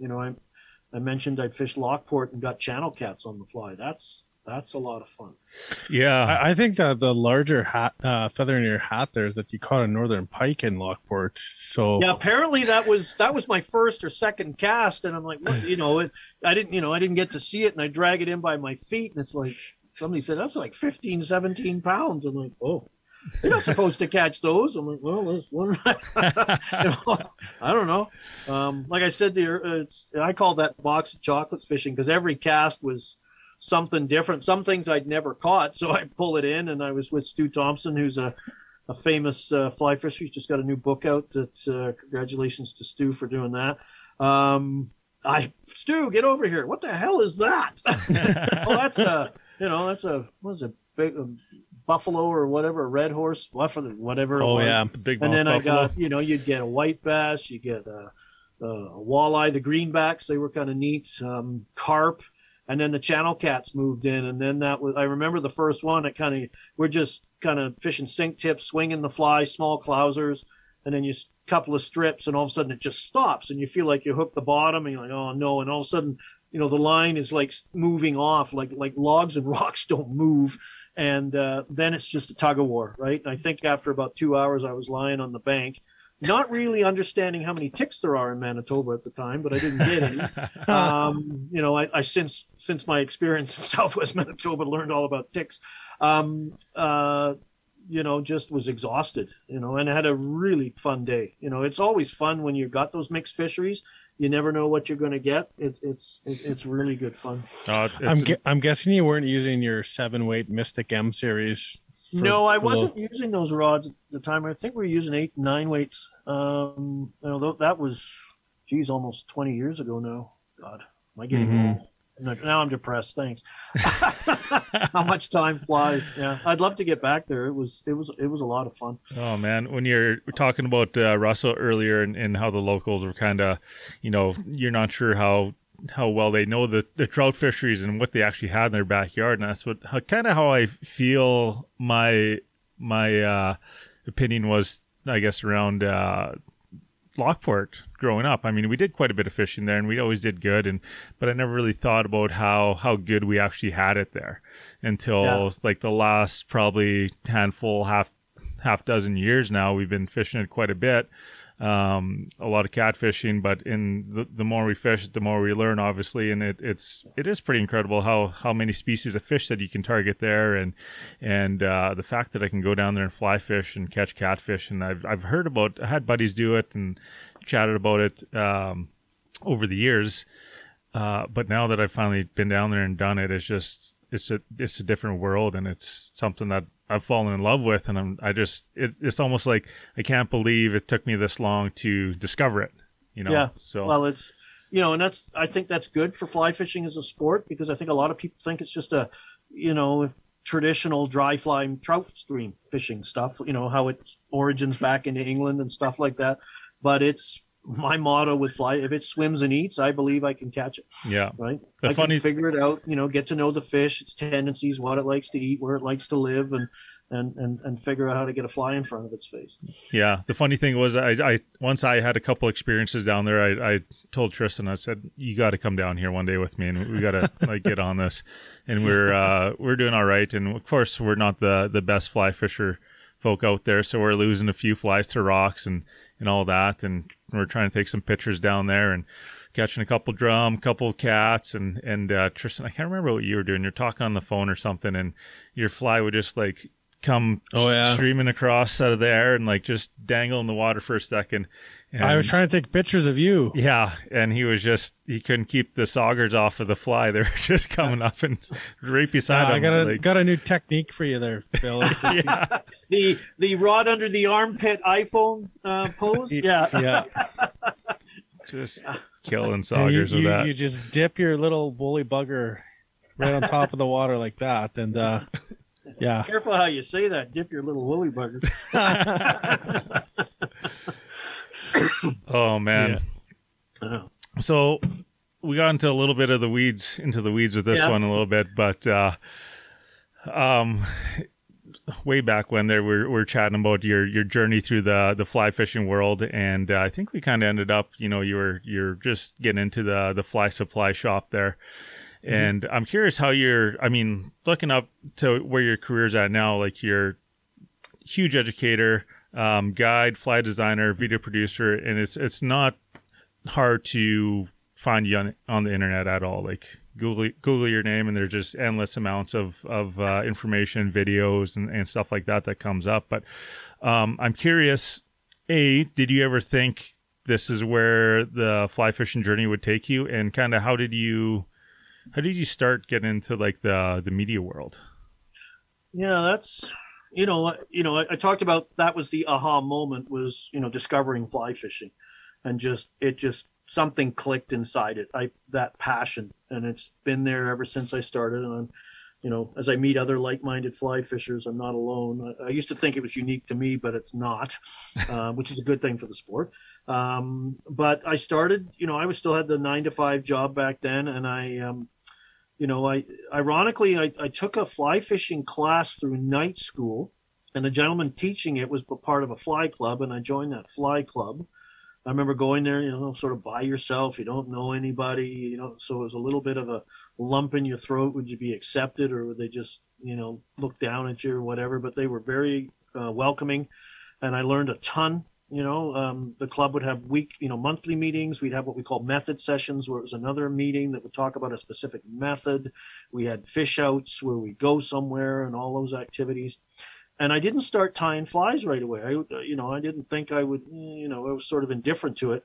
But then I took a friend of mine that I met in the club, convinced me, let's take a night school class. And wow, that just took it to a whole new level. Tying your own flies and catching a fish on something you tied. And then later, as you sort of get more confident, you start designing your own flies and breaking away from the traditional stuff.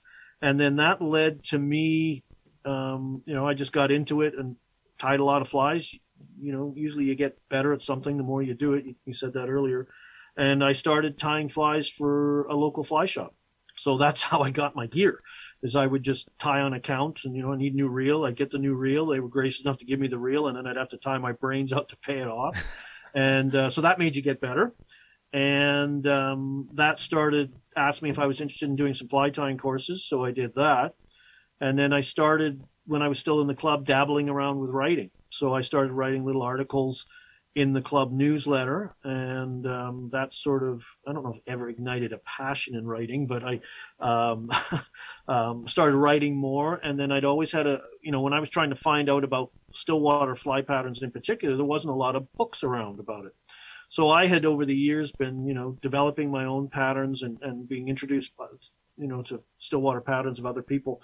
And I proposed a concept to a couple of publishers about a book called Fly, and the book was entitled Fly Patterns for Still Waters. So that was, I think it just finished publication now. So it was out for 20 years, and it was sort of the first specific book targeted at, well, there was other books, but it was one of the few books that was, specifically targeted at lake fishing. And that got me sort of, when you write a book like that, it sort of exposes you to magazines as well. So I started writing magazine articles, mostly for American magazines. Ironically, I couldn't get a Canadian magazine interested in me, which was great, because I was writing for more higher profile American magazines. My first article was in American Angler. I've had articles published in Fly Fisherman, all the just about every publication now. I've got a column I do with BC Outdoors magazine. I've had a fly tying column with them for over 10 or 12 years at least. So anyway, that started. And then of course you get your name up there, as you guys talk about, Google me, and then fly clubs want you to come and talk to them. And then that leads you to getting into fly fishing shows to be a featured presenter or speaker. And then, it ultimately leads you to the Panoramic Outdoors podcast. Exactly. This is the pinnacle. I've peaked. There's nowhere but downhill after this point. When you guys reached out, I was like, oh my God, it's Panoramic Outdoors podcast. I'm a dry, sarcastic person at best. My oldest son's a smartass. My wife said, I don't know where he got that from. But you're right. It is a pinnacle.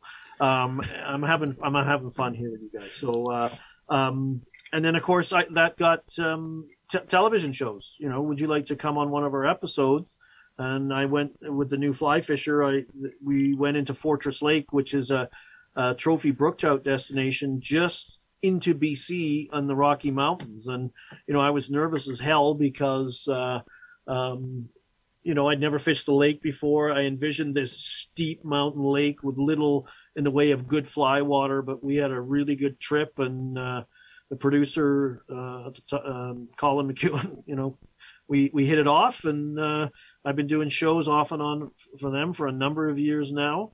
and film with other television shows, and now do podcasts and start producing my own videos. I've done some instructional DVDs, or now digital downloads.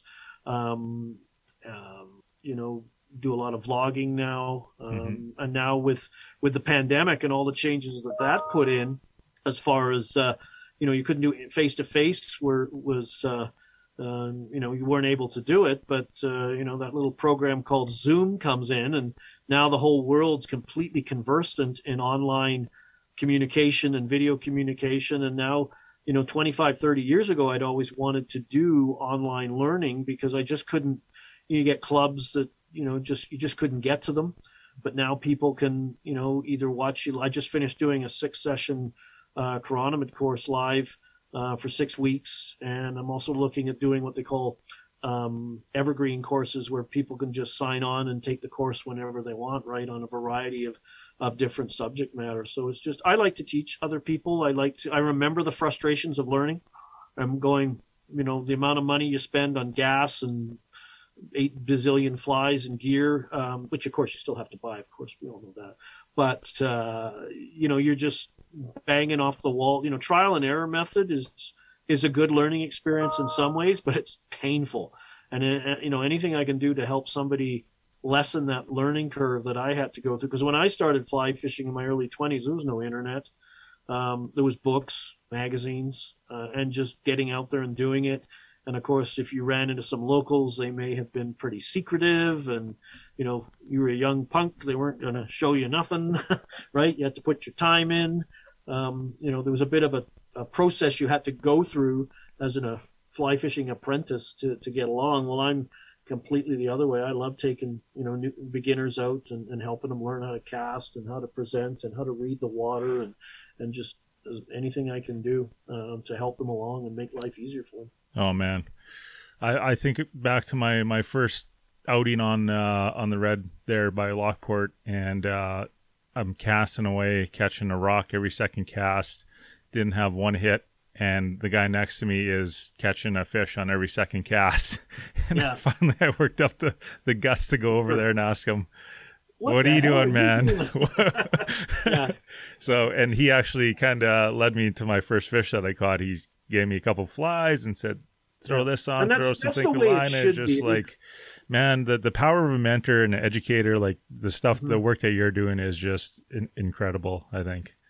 Well, it's, there unfortunately, there are a few people that aren't always that, but it's really good to hear that people want to help out, because we didn't get hit by beams of light overnight. I can remember filming some TV shows at some lakes and having some local come up and be quite upset that we were filming there. Like we were going to, give away the entire world, and he would come there the next day and there'd be 40,000 people in the parking lot.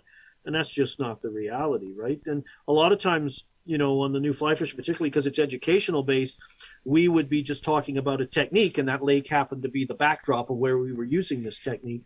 So it wasn't about the lake or whatever. But I remember, how did you learn about the lake, sir? Well, you didn't get hit with a beam of light over, some little edge you plug in overnight that sort of filled your brains in. Oh, I'm going to go to this lake tomorrow because I just know about it now. No, somebody told you, and all that stuff. And it's important that these bodies of water have friends. So when there's a threat to them, there's enough of a groundswell to hopefully do something about it. But if nobody knows about it, who cares about it? It's just human nature, right? If it's the world we're living in today, it's, if nobody knows about it, sees the struggles that are going on, then nobody cares about it, right? Nothing gets done, nothing changes. So it's similar to those kind of things. So I think it's important to pass along the torch and the legacy, right? Because I envy younger anglers today because they have so much at their disposal to learn with the internet, YouTube, all the things that they could do that just weren't available, right? And the changes in equipment, right? The stuff from fly tying materials to the rods, the lines, the tackle we've got nowadays is unbelievable, right? I can't imagine how I fished years ago with what I did, right? It's just... I was meaning to ask you about equipment too. Like, is there, obviously you're bringing your rod with you every time, but is there a piece of equipment that really stands out for you when you're fishing still water that kind of makes the difference, or something that you didn't think would impact your game as much as, but it does? Probably electronics, because obviously a good pair of sunglasses too. But electronics, because years ago when we started using them, those of us that were really, really serious into the Stillwater stuff, it was frowned upon. It was considered cheating because everybody called them fish finders. I always call them sounders because fish finding is just one thing they can do. And nowadays, if you don't have some sort of electronics in your boat in the form of a sounder, you're really behind the eight ball, right? Because it tells you your depth, your water temperature, your bottom contours, your bottom makeup. You know, you can mark spots with GPS. Now you can even have, like I use the Humminbird Helix series. I've got a Helix 7 now. You've got AutoChart Live. You make your own private little lake maps because a lot of the bathymetric or underwater contour maps for small lakes are just not around, right? So you can make your own, and it's just an invaluable tool to have with you, right? Plus, when you got young kids, it's like cheap Nintendo. You just put it on demo mode. It keeps them busy for hours. Yeah, you know what? We've run into the opposite problem. They've been a little too fixated on it, and all of a sudden, you've got all the different settings. Oh yeah, you can. Thank God you can hit restore factory presets because you're so far off base. It's like, what the hell has happened with my frequencies here? And I'm the world's worst. If it's slow, I'm banging buttons and trying to figure out down imaging better or side scan, or I'll only fish with one of those working that day or something, just so I can better interpret, what that screen is telling me. But, I always, people always, sometimes they say, I just want to get a sounder. I just want a cheap one, or I just want, it does the basics. And I said, I recommend getting the most complicated one you can afford or justify or whatever it takes to get it, and then learn how to use it. Because sometimes you have features on there you didn't think you'd use, and then you find out about them and you're like, how did I ever live life without it? And the analogy I use is like, who would buy a car today with roll-up windows, right? Power windows all the way. And then the latest vehicle I had a heated steering wheel, which for in our climate in the winter, a heated steering wheel is a pretty cool thing, right? But never having one before, you don't know what you've got. Just like, wow, this is nice just to put my hands on the steering wheel and not not get stuck to it because it's frozen, right? So Yeah. That's why I hate rentals. I go and get a nice heated everything, heated seats, heated wheel. Yeah, in our climate, mirrors. if you don't have all that heated stuff, and now they got cooling seats in the summer months, right? It's just, once you have it, you're like, how did I ever live without it, right? So that's my parallel I use for electronics, and it's fascinating to learn how to use that tool, right? It's like buying an expensive camera.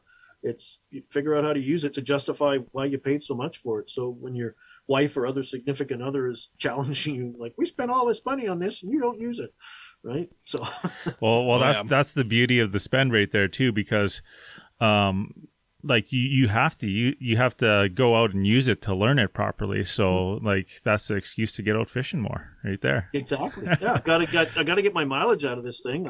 It'd be Yeah, it's a good excuse to try. I haven't tried that one yet. Usually, I've been married 38 years, coming up this year. So usually it's anything to get me out of the house and take the kids with me, right?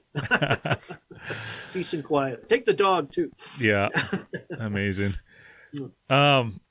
So, back to the educated portion of this, the kind of one of the reasons we had you on the podcast is you have an upcoming education session happening with the Manitoba Fly Fishing Association here in Manitoba. And I'm gonna elicit a couple tips and tricks out of you yet before we leave. But can you give that seminar a quick plug here? Yeah, I'm going to be there. A little more detail. It's so it's coming up on the now remind me of the dates. I know the dates are next Friday and Saturday. 25, 26, 27, right? Yeah, so I'll be there doing a variety of Stillwater topics, using sinking lines, how to approach a new lake, just finalizing, putting the finishing touches on the agenda. I'll be doing some fly tying, so I have a camera with me that I can set up so people, a large number can watch me break thread on the big screen and tie some appropriate patterns for Manitoba, that I've used out there and those kind of things. So kind of a blend of that. And so it's a lot of fun because it's good interaction. with the people watching and stuff, and learn from their experiences, and have them, like you guys have talked about, reflect some of the challenges they've had and how would I approach it. Those are great discussions, because you have some really good into the weeds, down rabbit holes discussions that are really quite educational. Yeah, the best part about going to something like that as well is you get to have those discussions, and you get to hear questions and ideas from other folks that you might not drum up in your own mind, Mm-hmm. and you get to learn a lot Exactly. that way. You go, oh, that's an interesting way to do that, right? And try to pull that out of the audience, so you're not just standing up there lecturing imperiously up at the front. Is sort of bouncing around. That's a great question. Here's how I'd handle it. What's some of the other, because it's amazing how many you could do, 4 or 5 different things that could change the odds in your favor, right? Yeah. Depending on the situation. Yeah, totally. And I just want to plug the club one more time here, just because I think I mentioned earlier, but I'm a member of the Manitoba Fly Fishers Association. This year I just joined, Yep. and I've been members of other clubs in the past here in Manitoba, not fly fishing clubs, but it's incredible how involved they are in It's a in very bringing. active club. Oh, it's crazy! Every week they have something new going on, where there's beers and bugs, where they tie flies. Yeah, I was at looking the- on the their bar. social pages, beers and bugs. That's something I'd be interested in. Yeah, totally. But that was similar to the Osprey Fly Fishers I joined in British Columbia. Very active, very open, to genders and all different age groups and all that stuff, because some fly clubs were, kind of old school at the time. And those have changed, but a great opportunity to learn. You're a bunch of like-minded people, all telling their experiences, passing on their tricks, stuff you would never see in books or magazines, right? Because they were unique to that area, right? They may not have that wider appeal, although they should, because what works in Manitoba, you probably find out works in Wisconsin and Oregon and Alaska and New Zealand as well. So it's just fishing, right? The fish don't know any international boundaries or anything like that, and sometimes those unique things you've learned in your home waters, you apply on other waters. Those fish have never seen that before. Yeah. Right. So I know when I started coming to Manitoba and started fishing chironomids, everybody was, tended to fish buggers and streamers and those kind of things. And there was so many chironomids flying around, I couldn't help myself. Right. And those fish had never seen it. Right. So I was having the time of my life. Yeah. Right. Because these fish are being fed what they're eating, and they've never seen a fake chironomid. So they are very accepting of anything that looks remotely like a chironomid, and they're eating it. So it's good fun. Oh man, that sounds awesome. Do you feel I gotta ask? Do you have like a wild card fly that you tie, or something that's really unique or kind of out of the box in some ways? Mostly it's more of a style. If you're not catching fish, I tend to go to what we call attractor flies, because fish don't always take our flies out of a feeding response. They're aggressive predators, so you can trigger a grab out of aggression, territoriality, curiosity. So and it's a technique that's very popular in lakes in England. So you're fishing flies like blobs and boobies and fabs, these kind of gaudy flies, and the materials, a lot of them blended foam in, so they have these unique wobbly or rise and fall, just unique actions.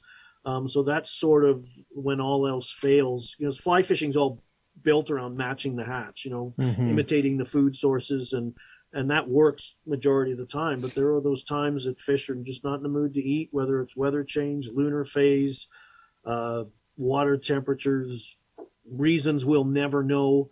So we're out there on the water and we want to catch a fish, so sometimes we got to force the hand a little bit. So that's probably where I would go. I like fishing a fly called a fab, which stands for Fulmars blob. It's an English pattern with a split foam tail. It was a fly designed because fisheries in England were banning the boobies, so you couldn't have flies with foam on the front, foam eyeballs.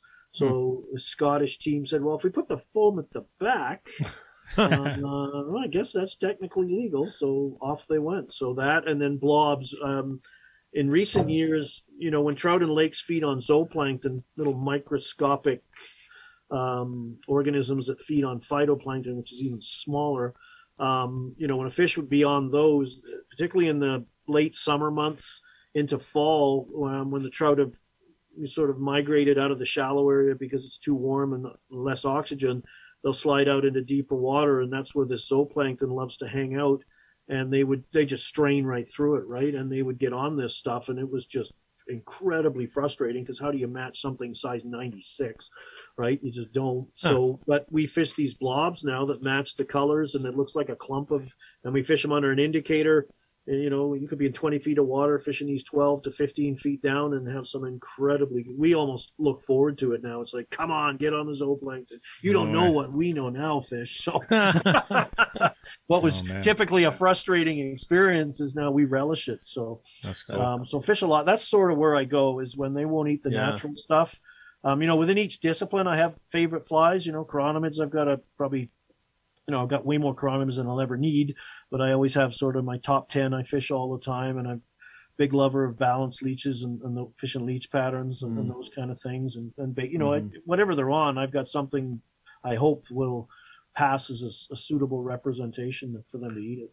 Yeah, it's really interesting. Like, and I'm even just thinking, I'm no expert by any means, but even stylistically, I've noticed like there's a lot of personality in the flies as well too. I've seen some stuff on the internet that should almost be in an art gallery. These flies are so beautiful. And then I've seen other ones that are incredibly pragmatic that look like maybe just a hook with a piece of red yarn dangling from it, and fuzz on a hook, belly button lint. Yeah. And those work well. Some of those flies are, that look like art. It's more of a celebration of the art itself of fly tying. But, for me, a fly's got to come alive in the water. It's got to have translucence and mobility, particularly with lake flies, because we don't have any current to animate it or to push it by a fish. So a fish in a river has to make a quick decision, because if it doesn't eat it, it's gone. It's downstream. Whereas a trout in a lake or a fish in a lake can come up and inspect it a little more and be a little more wary of it. Cruise around it a little bit. And some of the best flies are nothing more like a hare's ear nymph. It's just a buggy looking, it looks like something you dug out of the carpet, right? And yet, you've got this perfect representation of a particular insect that looks like it'll get up and walk, and in the water, it's dead. It's so stiff and lifeless. Yet that fuzzball on a hook, they can't get enough of it. So that's incredible. Yep. I think we're pretty close to wrapping up here, Phil, but I want to get one more good story out of you. Is there a most memorable or most repeated story that you might toss out when you're maybe doing some of these seminars? Well, in Manitoba, there's one. And that's when I was fishing years ago with Stu Thompson at Lockport, and was fishing Stu's DDH leeches. Stu had the flies. We were chasing cats and that box of chocolate stuff. And Stu I still tease him, he doesn't like to debarb his hooks when he ties. Usually when I tie flies, I crush the barb down right away, because if I damage the hook, I've only screwed the hook up, right? But Stu was telling me, it's all part of the proportions. And I'm looking at his leech and these woolly buggers, like, where's the hook point come into the proportions, right? So we're bantering back and forth about this. And anyway, so he gave me a couple of flies, and, it's single barbless hooks. So I don't have any pliers on me to crush the barb down. So I'm going to go walk. Stu's just down the run, down the river from me. So I start walking towards him in about knee to thigh deep water. And then all of a sudden I stepped into a hole. So I am going down the slope and I'm going in. I'm getting gulps of the Red River, which apparently is not good for you. I had my camera on me, right? So it got soaked, and I quickly, as you get into that initial panic, holy crap, I might drown here.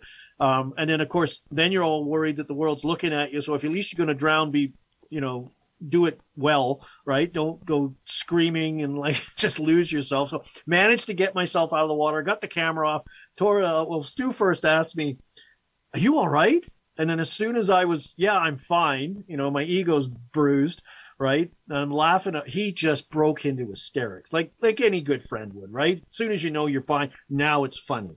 So he stuck me with the nickname Hat Floater, because he said, all I saw was you walking 1 minute, next your hat was on the surface and you were gone. Because I guess I went right under and immediately bobbed back up again, right? So yeah, that one, we still, when he asked me to write a review on his latest book, I had to put a little reference to the hat floater story, something like, the first time I fished with Stu and his flies, he tried to kill me. So we still, hopefully I'll see Stu this coming up, and we'll reminisce about that. But I've done the first television show I ever filmed in British Columbia was a show called Sports Fishing BC. We were fishing early season. The trout are in the shallows, and we were fishing chironomids under indicators, and the host was struggling a bit, but he finally caught one. And so the way the boat was situated, we were casting towards shore. The camera boat was behind us, sort of getting us from behind and to the side. And so he caught a fish. We landed. Now we have to turn to the camera side of the boat to discuss what we did and how great it was and all that. And I left my rod out, right, cast out.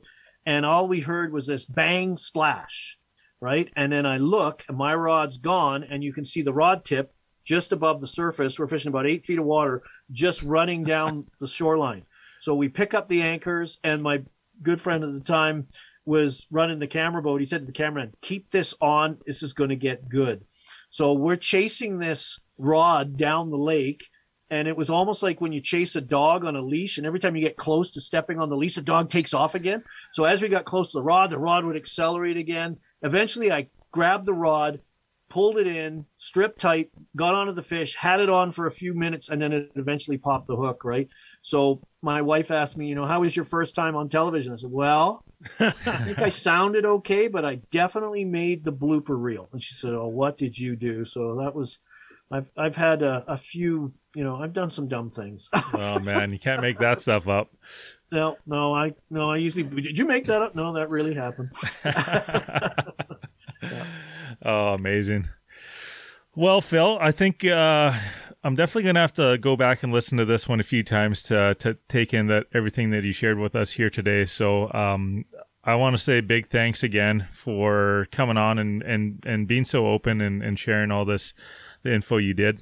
I had a great time with you. And do you have any final words for our listeners here? No, this has been a lot of fun. You guys are fun. I'll do this again. This is just like talking with a couple of fishing buddies, just telling stories around the campfire or around the table and all that stuff. If people want to get a hold of me, they've got I'm on social media, Facebook and Instagram pretty well, Phil Rowley Fly Fishing.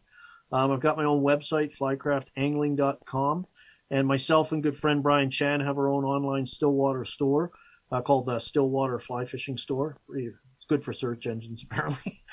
So we've got all of our flies on there, our books, our videos, DVDs, accessories. It's totally tailored to the quirky little world of Stillwater fly fishing. And you can also pick up the copy of my latest book, The Orvis Guide to Stillwater Trout Fishing, which came out middle of last year. That's 110,000 words, weighs about 2 pounds. Took me 3.5 years to write. Yeah, so if you got a desk that's uneven, it's great for leveling it up, those kind of things. But no, I'm close to 300 images, so it's out there. It's tried to be as comprehensive as I can on Stillwater fly fishing, from soup to nuts, gear to presentation techniques to fly patterns. So that's incredible. So anyone that's listening to, you can head over to the description in this podcast, and we'll have all the links to that below there if you're looking. Tristan, final. Just thanks for coming on. I learned a lot today too, and I'm just going to encourage you to keep your hat on in the water there. Yeah, well, maybe when I get out east and fish with you guys, we can go chase some smallmouth or something. Take me to your waters. I'd love to do that. Yeah. I don't think we'd have to go all the way to Lake of the Woods, but I might need a little coaching on how to roll that line, snap that line over to finish the popper or something like that. But I think we can do that. A little trade back and forth, a little barter. It'll go well. Yeah. All right. We'll hopefully see you on the water then. I hope so. Or see you next weekend, next weekend. Yep. Yeah. See you then for sure. Right on. Thanks again, Phil. Anytime. All right, guys, if you've been listening to this podcast for long, you know that iHunter has been a supporter of this podcast and us here at Panoramic Outdoors. You also know that iHunter is one of our favorite tools that we have in our pack, in our pocket, actually, every time we hit the field. And not only is it in our pocket, but It's literally everywhere we go with us because it's on our phone. And if you don't know what iHunter is, head over to iHunter.com or download the app on your phone. iHunter is Canada's all-in-one hunting app, providing you with high-quality satellite imagery on your phone everywhere you go. Beyond that, they have instant messaging, so you can message your buddies, current weather forecasts, waypointing, tracking, public land maps, landowner maps, and everything you need in a mapping device. Throw the old GPS in the bin, and everything you need is literally on your phone with this app. If you're interested in getting some public land maps for a discount, head over to the website web.ihunterapp.com. Type in the promo code Panoramic30 for 30% off your first public land purchase. Check them out now. You won't regret it. And that's a wrap for episode 116 of the Panoramic Podcast. Thanks again, Philip Rowley, for joining us on this. And thank you for the Manitoba Fly Fishing Association for helping us out on this one. If you want to see Phil in person in Manitoba here, he's put on a seminar with the Manitoba Fly Fishing Association March 25th and 26th, 2022 here, coming up this weekend. If you're listening to this podcast when we released it, head over to the Manitoba Fly Fish Association, become a member, sign up, and you get to spend 2 days with Phil and ask him all sorts of questions and learn a pile. And as we're approaching the last 2 weekends here in the fishing season in southern Manitoba, ice fishing season, this weekend coming up, we're going to be donating $2 for every tub of minnow sold at Harvester Outdoors, heading over to the Children's Hospital. So they've been doing this fundraiser all winter, where all their proceeds from their bait sales go to the Children's Hospital, and we're gonna team up with them for one weekend here and see if we can make a dent. So head over there, buy some bait, catch some fish. If you're looking for them, they're at 506 Mercy Avenue, and that's in Selkirk, Manitoba. So be sure to pop in. If you see Sean, say hi for us. The other thing I was going to ask Chase is after that conversation with Phil, what's your favorite chrominoid? I have no idea. I haven't even researched chrominoids yet. I feel embarrassed because I do enjoy fly fishing, but I haven't even researched them yet, and I need to do some work so I can figure out how to catch some trout. Like next time when we're heading up to Thompson, if I want to drop a fly in the water, what kind of chrominoid should I be tossing? You know what I mean? Yeah, the old emptonology. What are you going to be tossing? Whatever's hatching. There you go. Keep that in mind, folks. That's my answer too. So that's a good answer. Match the hatch. Yeah, that's right. So if we don't see you on the ice, hopefully we'll see you on the river. And remember, folks, to keep an edge on your knife, match the hatch, and what else? There's going to be one more. Stay topside on the ice here. Two ice ones. I like it.